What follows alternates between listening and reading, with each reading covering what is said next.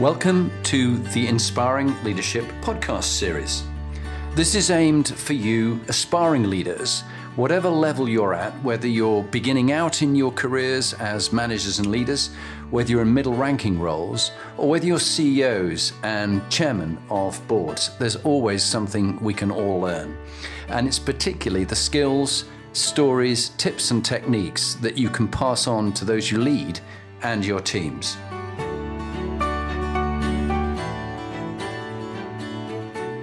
Hi, welcome to the Inspiring Leadership podcast. My name's Richard Thorpe. I'm a performance coach and director of rugby, ex-professional rugby player. And I'm delighted to be here with our host, Jonathan Bowman-Perks. Thank you very much indeed, Richard. You have a great voice for radio. I think we need to get you as a commentator one day. Definitely. Move aside, Brian Moore, in you come. But Richard, look, it is really great to have you on the series. It was Rara Plumtree who said she just was so inspired by the way you showed up, the kind of man you are, the kind of leader you are, that she recommended you for the Inspiring Leadership series. So tell us a bit about, you've had such an interesting life, done so many things. Just give us a bit of a flavor of what you're doing right now and in the last couple of years. And then we'll go back to childhood and we'll work our way forward again. Sure, okay. So I'm Richard Thorpe and I'm a performance coach. So I work with professional athletes, I work with executives, I work with next gen of family offices, and essentially help people realize their potential, how to perform consistently at your best. I couple this now with my work as a director of rugby of a National One rugby club called Chinner.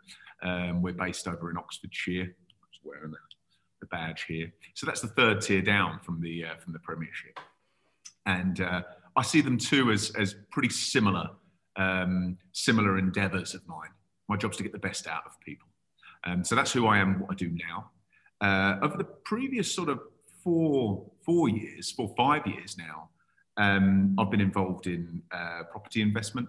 I've been involved in the family office community. I'm an ambassador for the global next gen community, which is the son of the global family office community. And alongside my work in property, moved into performance coaching. And prior to that, I was a professional rugby player. So I retired from a 13-year professional rugby career in 2016. I started my rugby journey at London Irish Premiership rugby team. That was in the academy as an 18-year-old back in 2003. Worked my way through the academy, was fortunate to get a senior squad contract out of that. I think there was about 5 or 6 that made it out of the 25 that started. So I was really pleased with myself. And stayed with London Irish for a total of nearly a decade. Wow. Played over 100 games for London Irish, played in a Premiership final, losing against Leicester Tigers by only a couple of points back in, I think 2007, maybe 2008 now. And then I moved to Leicester Tigers in 2012 and was fortunate enough to win the Premiership with Leicester Tigers. That was a very interesting experience. I had a very bad injury mid-season. Sadly, didn't play in that Premiership final. Huge impact to me personally, this injury, which should have been a career-ending injury. It was a fractured ulnar in my forearm. But was able to make a recovery and went from the team that won the Premiership to the team that got relegated from it, which was London Welsh. So joined London Welsh in, I think that was 2013, so only a year at Leicester. And realised pretty quickly I'm coming towards the end of my career. As a pro rugby player in England, you're very valuable if you qualify to play for England. There's certain incentives that the RFU give Premiership rugby clubs. Now, English accent, I'm English, but I've got a Canadian mother.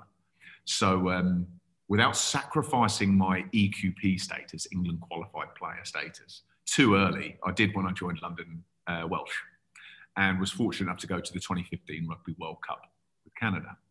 Wow.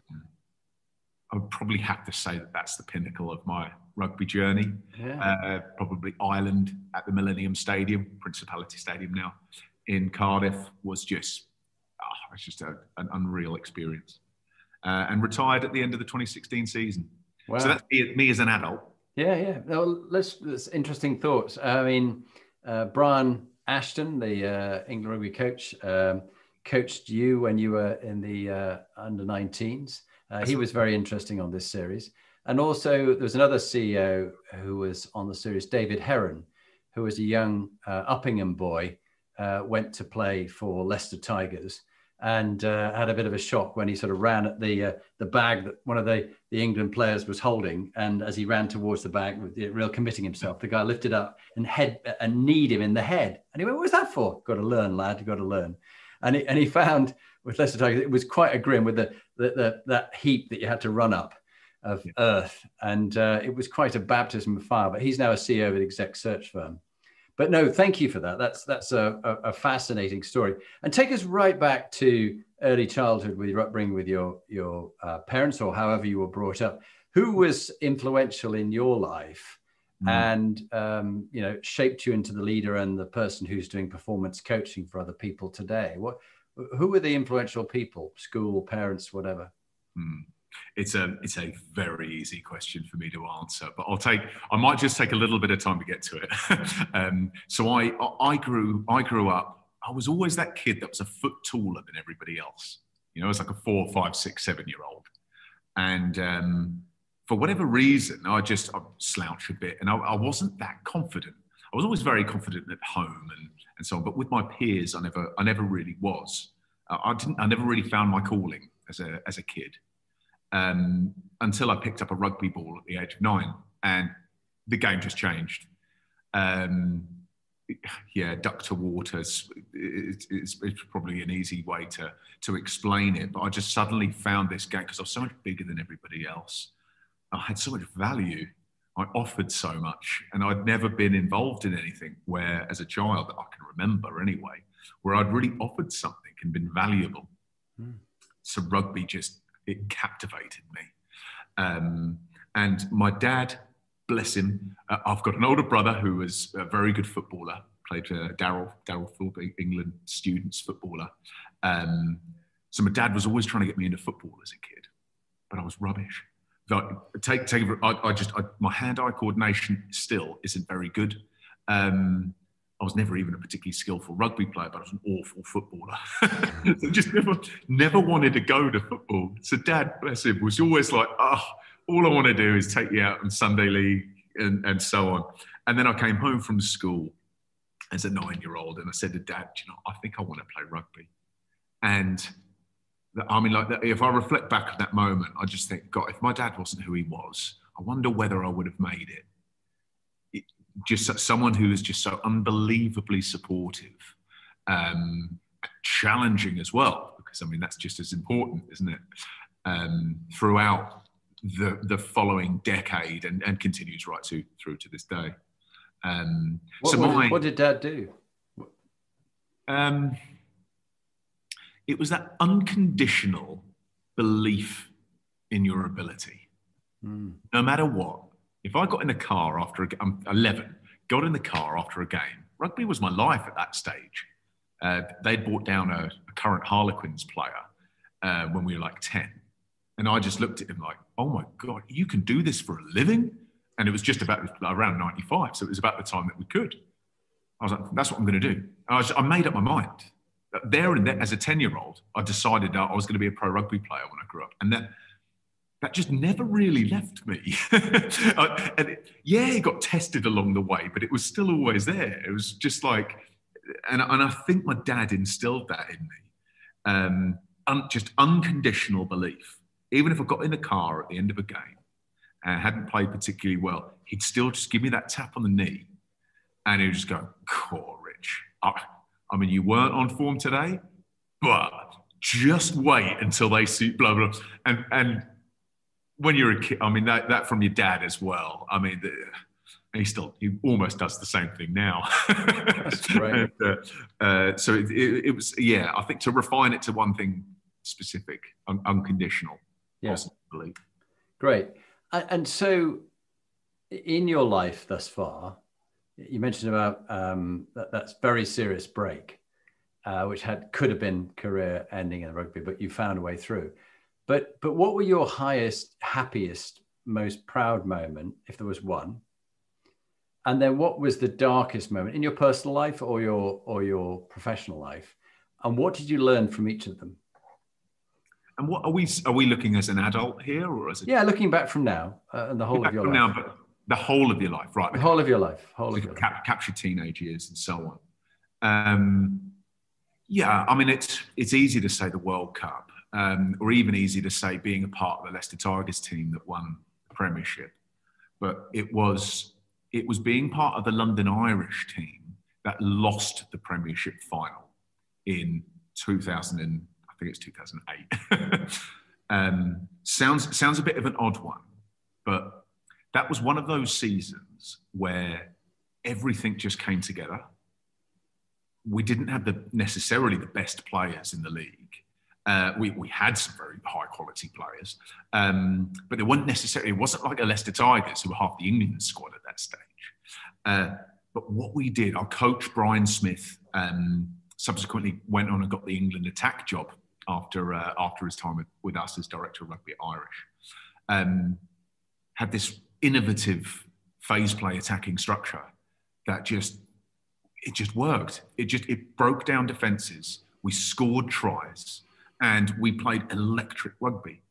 And okay, we had a few losses along the way, as you do in any season, and they're always tough. But being able to go in, day out for your full-time job, and just see these people that you feel like you're creating magic with. That might sound a bit too going too far with it, but particularly reflecting back on it now. That's kind of how I view that. We had it, whatever it might be. Probably spend the rest of this podcast talking about what it is, but yeah, that would be the okay. And so that was the proudest and the high for you. What about a lowest, darkest part of your life or your professional life? The one that had the greatest impact on me. So I was 13 years old. I've got an older brother, Daryl, who I mentioned earlier, and an older sister, Michelle, 8 and 10 years older than me. And at the age of 13, I was home alone, and Michelle was looking after me, but she was an air stewardess with Virgin Airways. So, and she had to leave to go to take a flight over to New York, I think. And so I spent a couple of hours on my own, and it got to sort of later afternoon, and there was a knock at the door, and it was 2 police officers. And it's always a bit of a shock. Asked if they could come in. They asked me if I would like a cup of tea in my own house, which is a bit of an odd one. And they sat me down and they said, we believe that your sister's been killed in a car crash. God. Which just hit me like a freight train. Obviously, I don't think I had a mobile at the time. Well, no, I didn't, because we waited for my mum to come home. So I was sort of alone for around sort of 30, 40 minutes with these officers, who we later found out thought that because I was always big for my age. I probably looked 18, 19 years old, and I was only 13, because it probably was a bit young for officers to be delivering that sort of news to someone. And so mum came home, and I'd sort of gone through almost like a miniature bereavement, I suppose. I can remember making up deciding in my mind that because I've found out first and I've had this time to process it, of course I haven't, it's my job to look after the rest of the family now. I can remember thinking that. And mum came back, and I'm holding her. Dad comes back. I'm looking after the pair of them. My brother comes back, and so on. So obviously a deeply tragic event to have happened to our family. And yeah, I mean the following years were really tough. I mean, I'd just been accepted to a private school in Croydon called Whitgift, on a rugby scholarship, and they were unbelievably supportive to help and so on. But what I found is that I developed this like predisposition, this natural behavior to sort of put other people's needs before my own. Throughout the rest of my teens, I was very much what psychologists might call a people pleaser. I suppose from my earlier temperament as a child, I was kind of like that anyway, to the huge experience as an early adolescent, it really sort of cemented that behaviour for me. And that behaviour I had to do a bit of work on in my early mid-20s, late 20s even, really understand it. Because I can speak about this now, having fully gone over the whole process and considering myself to understand what happened, how I responded, I suppose, quite well. I mean, thank you for sharing that. And I'm just so sorry for what you went through. I cannot imagine it. The only connection I have is standing behind the skirts of my mum when I was 3, and she got told that my father had been killed flying. And it changed our lives forever. And I saw you even then, just at that moment you were telling me, you were quite choked, and understandably, because you almost relive it. And I just admire you for sharing that. But I don't think it's something you can never quite get over. My brother Graham, just a couple of months ago, was stabbed. The court case is going to happen shortly. But a chap tried to murder him and burn his house down with his family in. And it made the national news. And he's a very eminent surgeon, just retired. And at 65, he was minutes away from dying. And just even that, when your brother almost dies and you wait 2 or 3 weeks to know whether he's going to live or not, it is a big thing. But to lose your sister, I'm just so genuinely sorry. And nothing I say will make any better. But thank you for sharing that. Yeah. But I suppose that I'm deeply, deeply sorry to hear what's happened to your brother. Gosh, what an event. And yeah, it just, but I think the thing that, everything has a lesson to teach us. I mean, my brother's slowly making a recovery. It'll take him 2 years. And he was a North of England schoolboys rugby player. He played against the Australians. Brian Ashton remembered the particular match that my brother played number 8 in. But he, as a doctor, surgeon, kept getting injured more than his patients. And would end up in hospital himself more often in the days when he wasn't that big compared to the guys now who are like barn doors and super fit and very strong, almost like a special breed of from some kind of factory. But he was luckily very fit, even though he's quite slim. But even then, it just knocked him for 6, and he's taking a while to recover. So thinking back to that time when you were 13, and only a few years later, maybe when you were 16 to 18, is quite a seminal stage. I mean, when you were 13 was probably the most significant stage of your life. But as you were coming into that adolescent stage of going to do your A levels and then on to life, what bit of advice now, 20 years later, would you give to that younger Richard Thorpe? And go, look, this is what matters, and don't worry so much. Don't try too hard. I mean, I was a people pleaser too. I used to try too hard to please my commanding officer or the senior generals I was working for, and I should have actually just relaxed and got on with my peers. I looked after my troops very well, but I was too busy trying to please upwards. I think also loss of father, looking for a father figure in someone more senior, maybe. A psychologist would have a field day with me, Rich. Way more than you. But what advice would you give to your younger self, knowing what you know now? So I want to perhaps answering that in two ways, because on the one hand, I might address the Richard that is, say, 13, 14, is dealing with the news of his sister.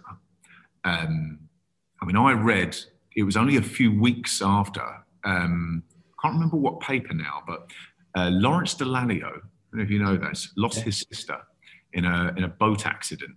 I think it was in Italy, when he was 13 or 14, maybe 15, similar age to me. I was the same position at the time. And Lawrence Dallaglio was one of my heroes. And I just found out, obviously, the news of my sister. And we came across this article. And I just saw myself in Lawrence Dallaglio. And I thought, God, I mean, how does he conduct himself? He went through the same thing. How should I behave now? And he was obviously always wore a mask. Guess that he might have worn a mask to his actual emotions, but he was a big bruising kind of guy, right? And still is on the telly. That's how I thought I should behave. Bottle everything up, deal with it, channel it out on the rugby pitch. I mean, that experience certainly made me a far more aggressive rugby player, which was useful, I think, going through those sort of county in England age group things. But I had to pay a price for it later on in my late teens and early 20s with mental health and having not dealt with the bereavement correctly. I suffered with episodes of depression and so on. Yeah. And had to unpick what had gone on. Yeah. So my advice now to 13-year-old Richard, and I mean probably what I tell myself now whenever tragedies happen, right? That happen to us all, sadly. Crap will hit the floor, will hit the fan, and go off piste for you in life. Allow yourself to feel it. Yeah. Allow yourself the time to emotionally work through the process. Cry. I know we're men. Cry your eyes out if you need to. It is a healthy part of the bereavement process or any sort of really taxing emotional time that you're having. Go and feel it, and I wonder whether I could have got more out of myself in my late teens, my early 20s, had I done that. Yeah. Because I would have had more resource. I wouldn't have had the months of depression and so on. And there's a part of me that almost could look at that and think, well, it's lost time because of I didn't know any different. But it makes you the person you are today. All the tough times and the lessons from them. I'm a great follower of the Stoic philosophy, and the Daily Stoic is a favorite of mine. Every morning, it's the first thing. I wake up at 7:30. I'm dyslexic, so I listen to audiobooks, about 160 a year. I get through massive amounts of books on neuroscience and leadership and health and well-being. And that is a great solace to me with any difficulty that I'm going through. And I also have had some mental health challenges and been depressed and feeling quite suicidal at times. And I find this combination of Stoic philosophy, mindfulness, yoga, HIIT training, fitness train, the gym, walking the dog, Archie, wherever he is, he's having a sleep over there, crashed out on the sofa behind us. You can probably see him. We chose him because he's the right color to go with the furniture in my study. I am joking. But look, thank you for that. Let's just go around the Inspiring Leadership Compass. There's the eight components, and just very sort of quick fire kind of tips, bits of advice, thoughts you have. MQ is the top, the moral component, the integrity, the values. What have been your top three foundational values that you were brought up with, that you've lived by? And how did you, if you let one slip, how did you quickly get yourself back on track again and back to true north? You know what? I have a new relationship with values now.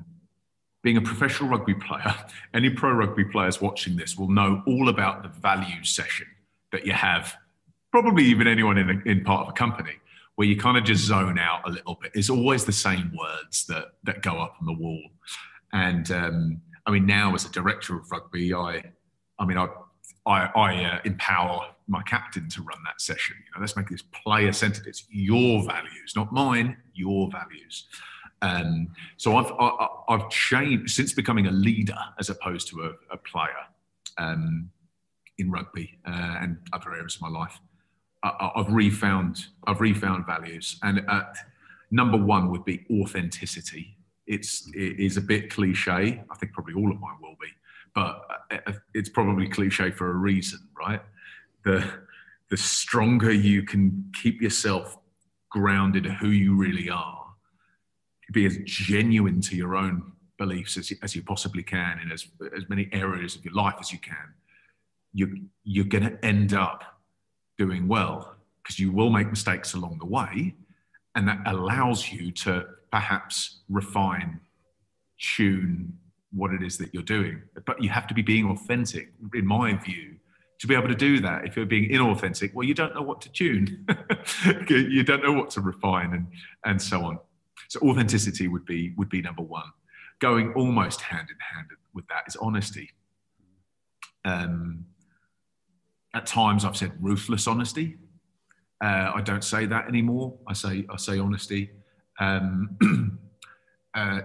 think the more hard-nosed rugby coach that I was a few years ago was a bit more influenced perhaps by my time at Leicester Tigers. Grab the guy by the scruff of the neck and throw him up against a wall when you've got to tell him something approach, which would be the Leicester Tigers, or certainly the old Leicester Tigers approach. Yeah, it was. And I do not feel that is the way to get the best out of a team. No. I think there will be a small minority of players that works very well with, but the majority isn't. So anyway, ruthless honesty isn't there. It's now honesty, and allowing yourself as well. Obviously, what you say day to day is always the truth, and so on. But also having the hard conversations. Every rugby player that's played at the highest level will know the feeling of a coach not being honest with them. Why have I been dropped? Is rotation.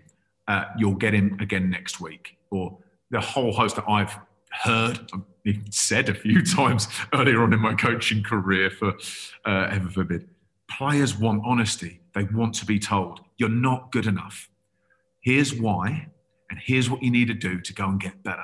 That's what a player wants to hear. He's not going to like it in the moment, but that is what he wants, and he'll respect you for telling him it.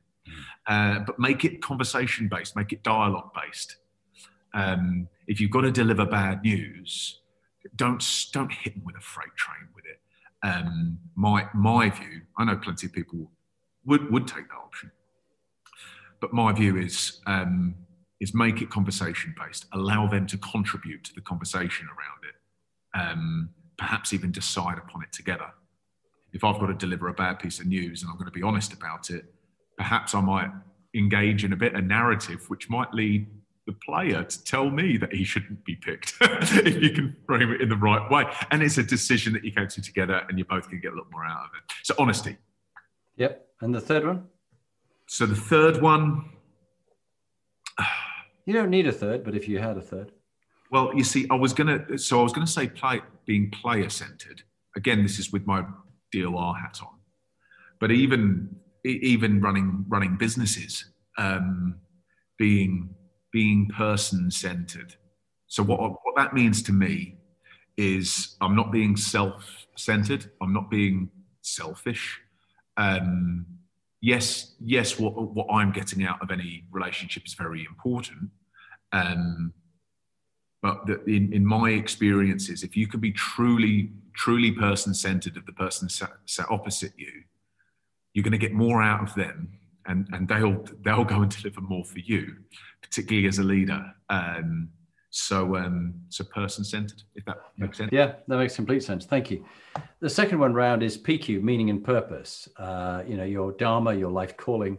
What in a sentence gives your life meaning and purpose? Get the best out of people. Yeah. That's what I do. That's my job. I'm a performance coach. I get the best out of people. And I love I love trying to work it out. I was having this conversation with one of my coaches here at Chinna the other day. He came to me about a player whom, for whatever reason, they don't see eye to eye. They butt heads. And it was triggering things in my coach, like he's not good enough and so on. Shouldn't be there, or he's stupid, or he doesn't know as much as the player does. And those are the things that were going on for the coach. So his behaviour was very much like, right, I'm going to come back at you. And I just asked him, what's your job? To my coach, what's your job? So, well, I'm a coach. Right. So tell me more. What does that mean? I've got to coach these guys to be the best. Right. So what is your job in that moment? You've got to get the best out of that guy. He doesn't see eye to eye with you. You might be butting heads. You're never going to please everybody as a leader. I look at 50 men in my team meeting room. I know full well there's probably 10, maybe 15% that I don't really get through to for whatever reason, because you can't, if you're pleasing everybody, you're letting yourself down, right? And you've got to stand up for who you are, and you can't make everybody happy. Yeah. Good advice. Good advice. So that was that. No, it's good. I like it. It's a very good. Get the best out of people. You're a performance coach. I love it. Get the best out of people, but it's easy to forget, and it's easy to let your own stuff come up. Oh yeah, and this is where the old classic from 1912 by Dale Carnegie, How to Win Friends and Influence People. My mother gave me a book when I was 20, and I've listened to it again now, almost 40 years later, and I go, I missed half the wisdom in that, and it is great wisdom for us all, don't you think? 100%, a real favorite of mine in there.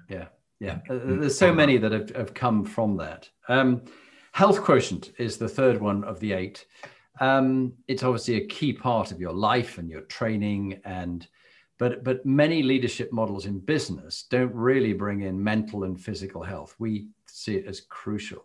You clearly do. Now, as you're, running teams, what few things do you highlight about physical and mental health and the way they meld together? As it pertains to my people or to myself? Yourself and then your people. Yeah. Okay. Very, very simply for me, I learned this being a player. The fitter I was, the tighter my standards were, the better I performed across the board in every area of my life. Easy to say, I was a pro rugby player. So if you're really, really fit, you're going to be a better rugby player, right? But it really did impact every other area of my life as well.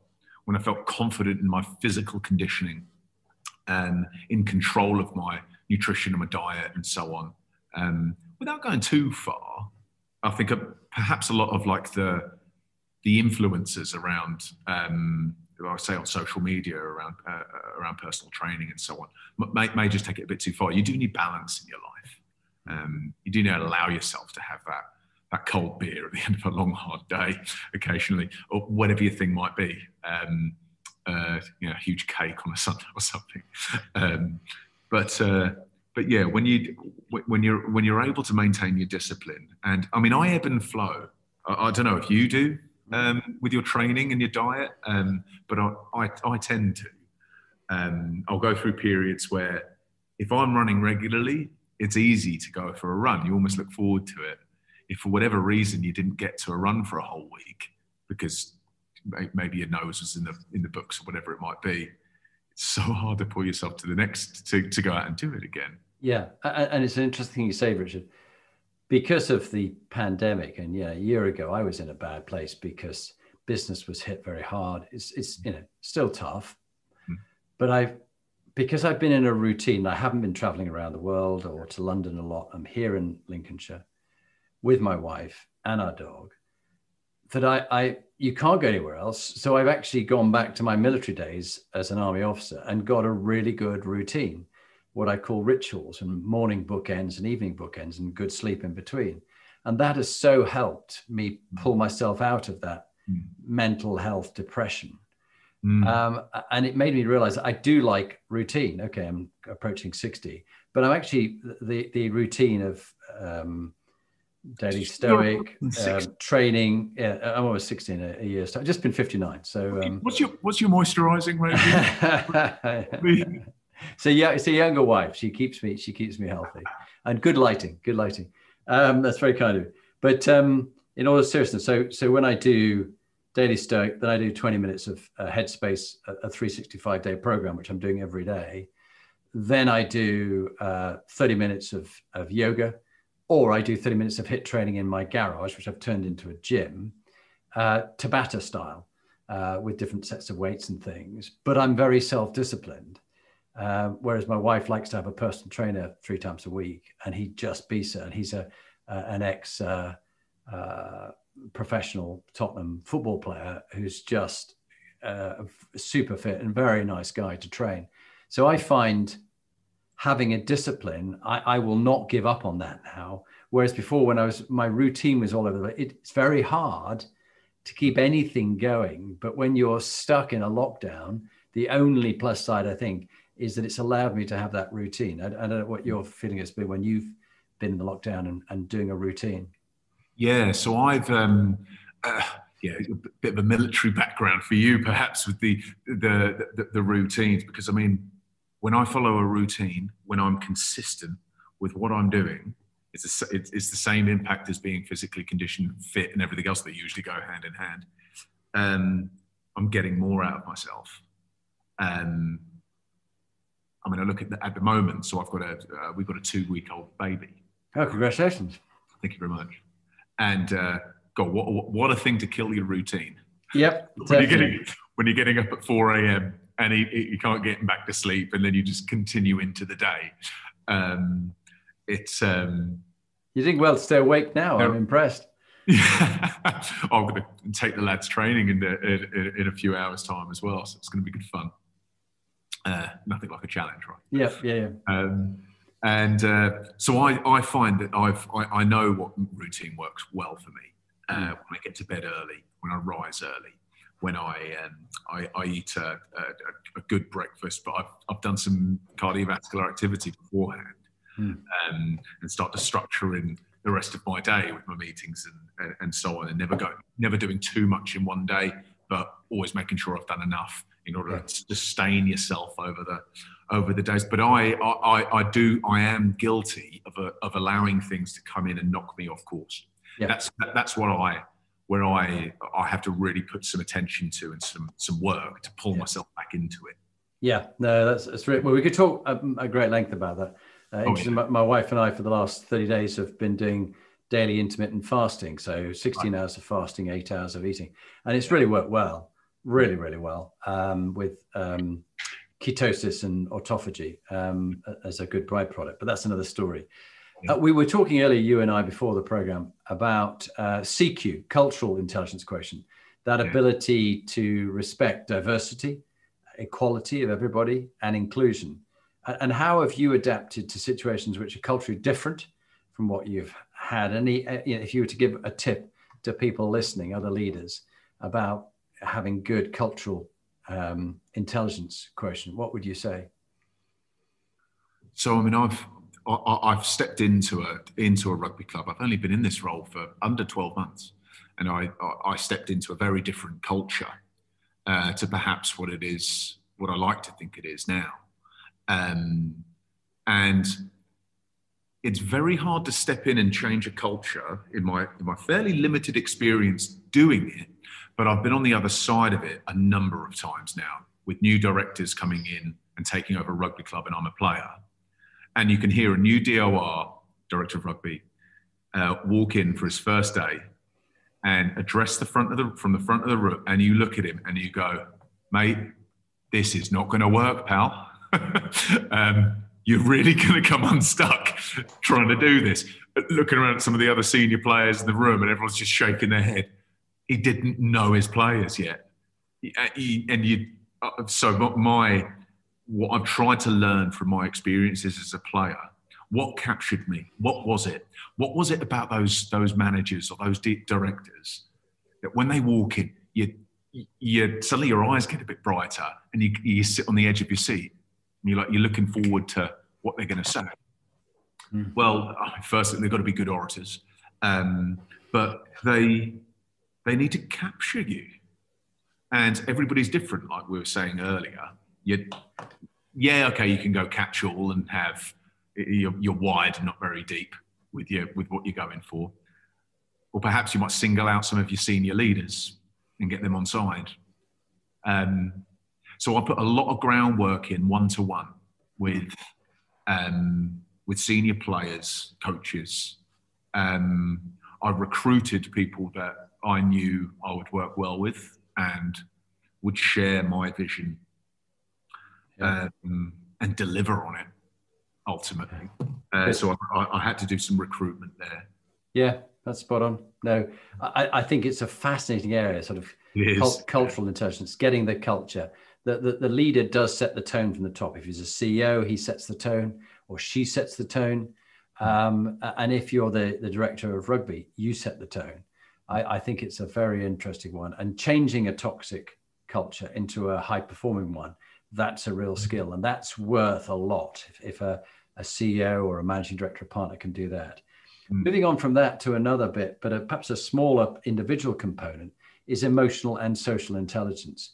Reading and managing your own emotions, reading and managing others' emotions, and then reading the reality of the situation, what's going on in the club, in the business, in the profession of rugby, or in the business you're in.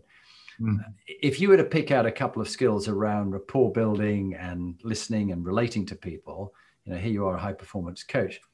What would be a couple of top tips you'd give around developing emotion? Because you can develop it. Some people don't have much of it, and it's like running into a freight train when you meet them. But others, they can, if they're up for it, if they want to, they can develop it like a language skill. What's your experience? They absolutely can. Be curious about people.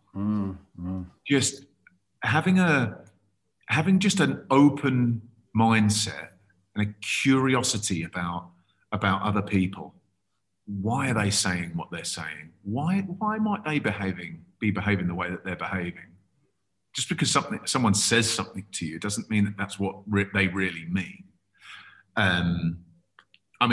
So perhaps if I address myself, I've done a lot of work recently around working on like what some authors have called mind traps, but what the psychologists call schemas.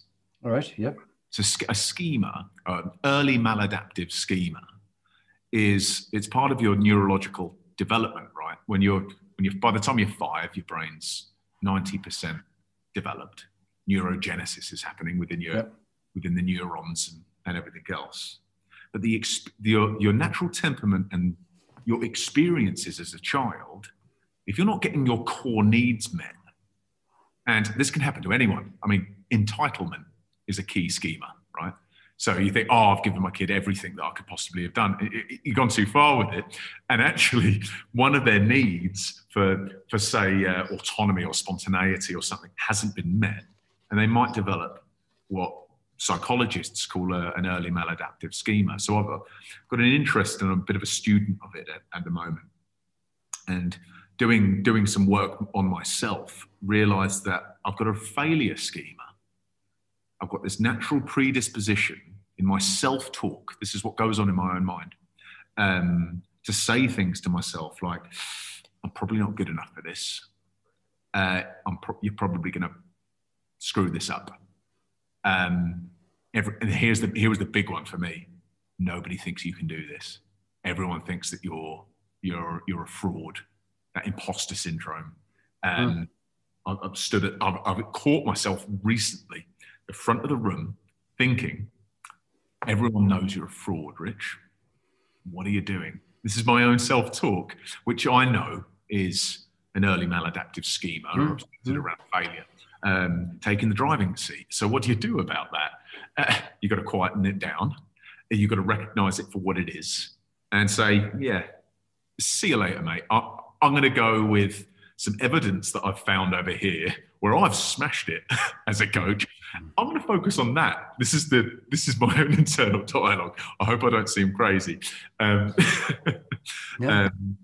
you change your thinking.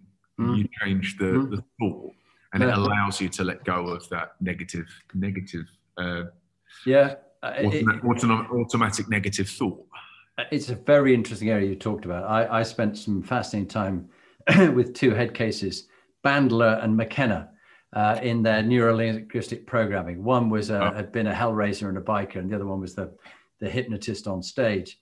But on this 7-day neuro-linguistic programming course, you could see them take people's beliefs, rewind them, churn them around, break them up, and so that they weren't hung up by them. It was really same stuff. Yeah, some of it's shamanism and just magic and dust and a lot of rubbish. But if it gets abused by a salesman trying to sort of play with your mind to buy something, but if it's used healthily, I love the simplest of them all, which is is it a daughter? You're a 2-week-old son. As your son grows up, he might say to you, "Daddy, I can't do that." Now that's an untrue limiting assumption lived as if it's true. So the lovely replay of a different positive alternative. And son, if you could do it, how would you do it? And he goes, "I'd do it this way, Daddy." And you go, "Good lad, good on you." So you're getting them to work their own through. And often we have these limiting assumptions, and it's great to check them. Is it logical? Do you have any information to say you can't do this? And is it a positive view of human psychology? Fascinating area. Just quickly on that, I use this all the time because I'll ask players to do something or do they know something? And they'll say, "I don't know." So I'll say, very similar. Well, if you did know, what would you say? It's very true. They've got to access a different part of your brain, right? Yeah, it goes like a mouse. It goes running through the maze looking for it. It's amazing. And so they come out with the answer. Yeah. Well, there you go. Wow. No, it's a treat. And this is why in your ongoing development, have a look at my website, jonathanperks.com. I've got a number of book reviews on there. Yeah. And the top one we just talked about. The second one is the Promise by Nancy Klein that changed everything. I won't interrupt you. But in there, she talks about, and she's helped me a lot with untrue limiting assumptions that we live as if true, and a positive alternative assumption or an incisive question. If you knew you couldn't fail, how would you go about it? I'd do this, this, and this. And what else would you do? I'd do this, this, and this. And it's just so liberating. Yeah. Last few questions, Rich. Resilience, crikey, setbacks, disappointments, whether it be with your players, whatever. If you gave one tip on resilience against adversity, picking yourself up when you've not, what's your resilience tip? Well, so I always start this sort of question just reminding us all what resilience is, right? I mean, you've done it for us already, Jonathan. But it's picking yourself back up when you fail, right? And your ability to withstand challenges and so on. What I've learned from my experience, pretty much the only way you can develop experience is by failing. Okay, you might be able to find a few other ways, but you've got to go out there and fall down and learn how to pick yourself back up. Same as a baby learning to walk, right? I see failure and resilience sort of sitting hand in hand. And whilst someone might listen to that and think, well, yeah, I was about to say, good for you. You've had a lot of failures, which is true. So you could be resilient. But I'm not resilient. Well, perhaps you might want to address your relationship with failure. Mm-hmm. What does failure mean to you? Many people, my clients, would turn around and say, it means I'm not good enough. I would say, well, hang on a minute. Are you doing something that is outside of your comfort zone, that you're not confident in? Oh, yeah. Right. Well, failure goes with the territory, my friend. If you're going to push your boundaries and start doing things that you've never done before and reaching with yourself, you're going to open yourself up to failure and rejection and being let down and so on. That's the realm where these things lie, right? That's beautifully put. And in fact, let me build on that. And one of the things in the conversation with Nancy, she said, if you have a y-axis and an x-axis, and the x-axis is your abilities, and the y-axis is the challenges, but your opportunities, but maybe the challenges you face. If you draw a 45-degree line, on that line, all the way up that line, your challenges are met by your ability. You can do it all. Below that line, you're not stretched. You're just not being stretched at all. Above the line, that's the place of not knowing, failure, uncertainty. They'll find me out, fraud, oh my God, imposter syndrome. However, above the 45 is where all the growth happens. So she says, live above the 45, live above the 40. So if that's a tip that she gave me, please use it yourself. Live above the 45. But please, can I steal it? Yeah. Yeah, do. It's brilliant. Having changed my relationship with failure, let's not forget, failure is one of my early maladaptive schemas. It's something that I've really struggled with over my life, but I've got such a different relationship with it now. Yeah. I mean, I look at myself tonight. So I've got a two-week-old baby. I barely slept.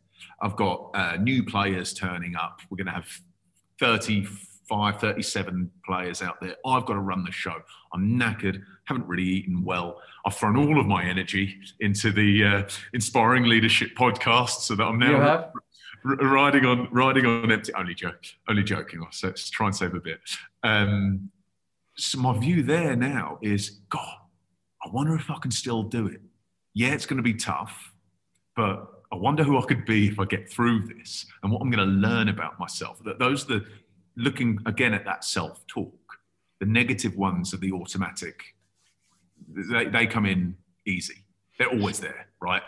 They're driven by that sort of ancestral part of our brain, the limbic brain, or whatever. You know your neuroscience more than me. But we can choose to whether we listen to them or not, and we allow the new thought that we've conditioned ourselves to have to come in and take center stage. So I now start thinking, do you know what? I am knackered. I'm not really prepared. I don't even really know what I'm going to do. Let's go and see what happens. Yeah, let's go. Bang, and let's go get to work. Yeah. And if you've got a positive, open attitude, the players will respond to you. Correct. Onto you. And that leads us nicely on to the penultimate one, which is brand, reputation, image, and impact. Because you've got a brand and a reputation for getting things done, of helping people perform. If you were to give a tip about helping people improve their reputation with others and their image and their impact, what would it be? So to help improve what other people think of you. Yeah.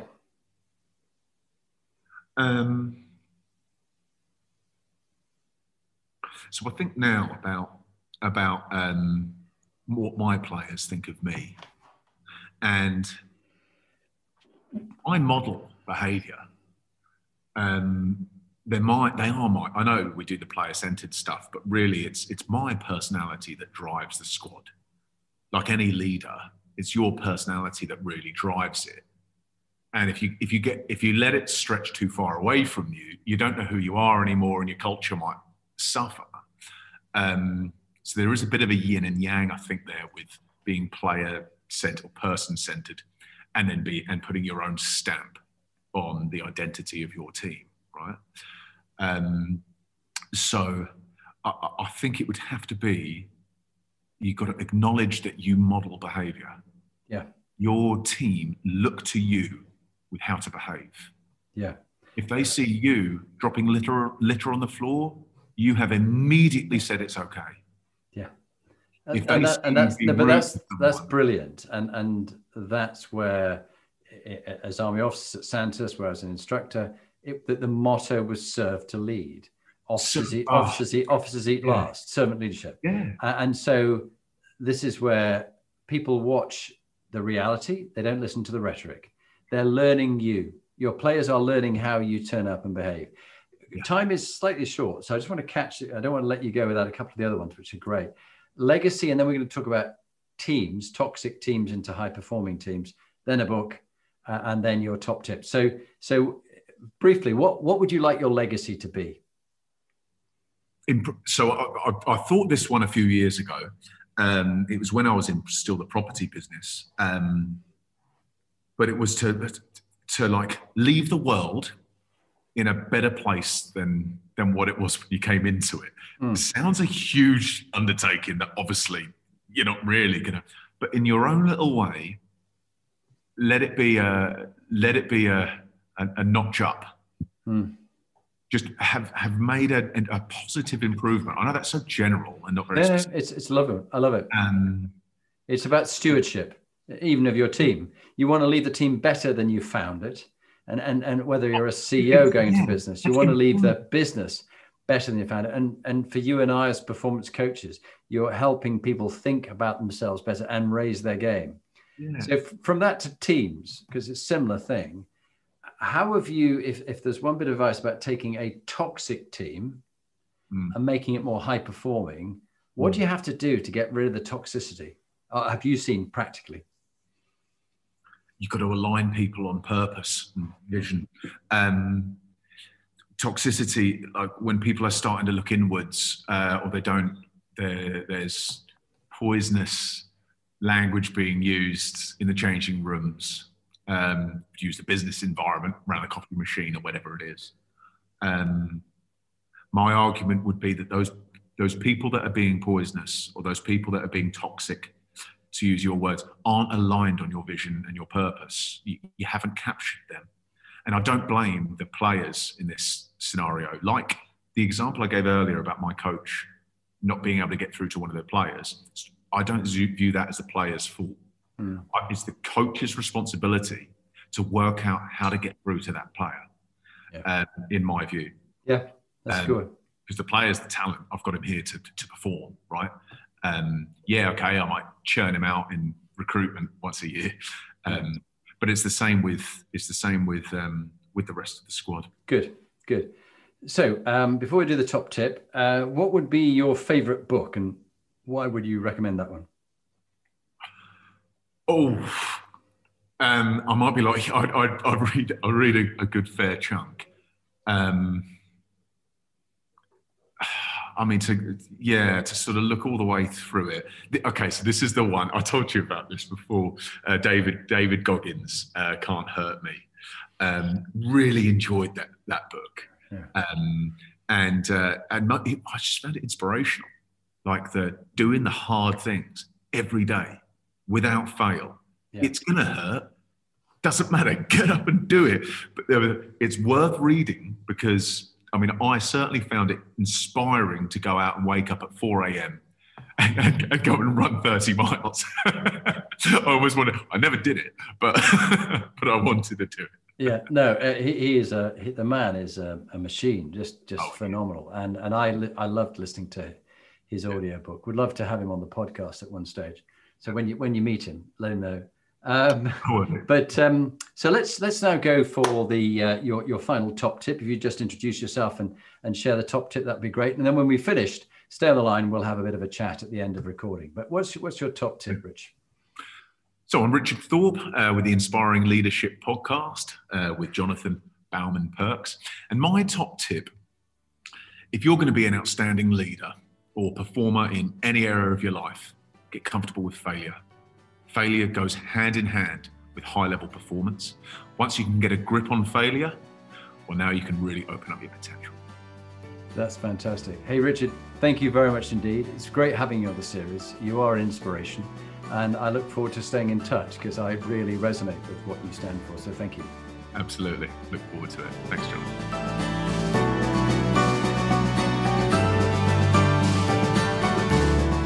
So now you've heard from one of the inspiring leaders that I've interviewed. What are you going to do next?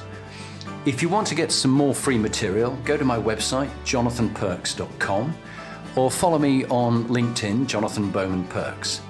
And there you can get access to my books, Inspiring Leadership and Top Tips for Inspiring Leaders.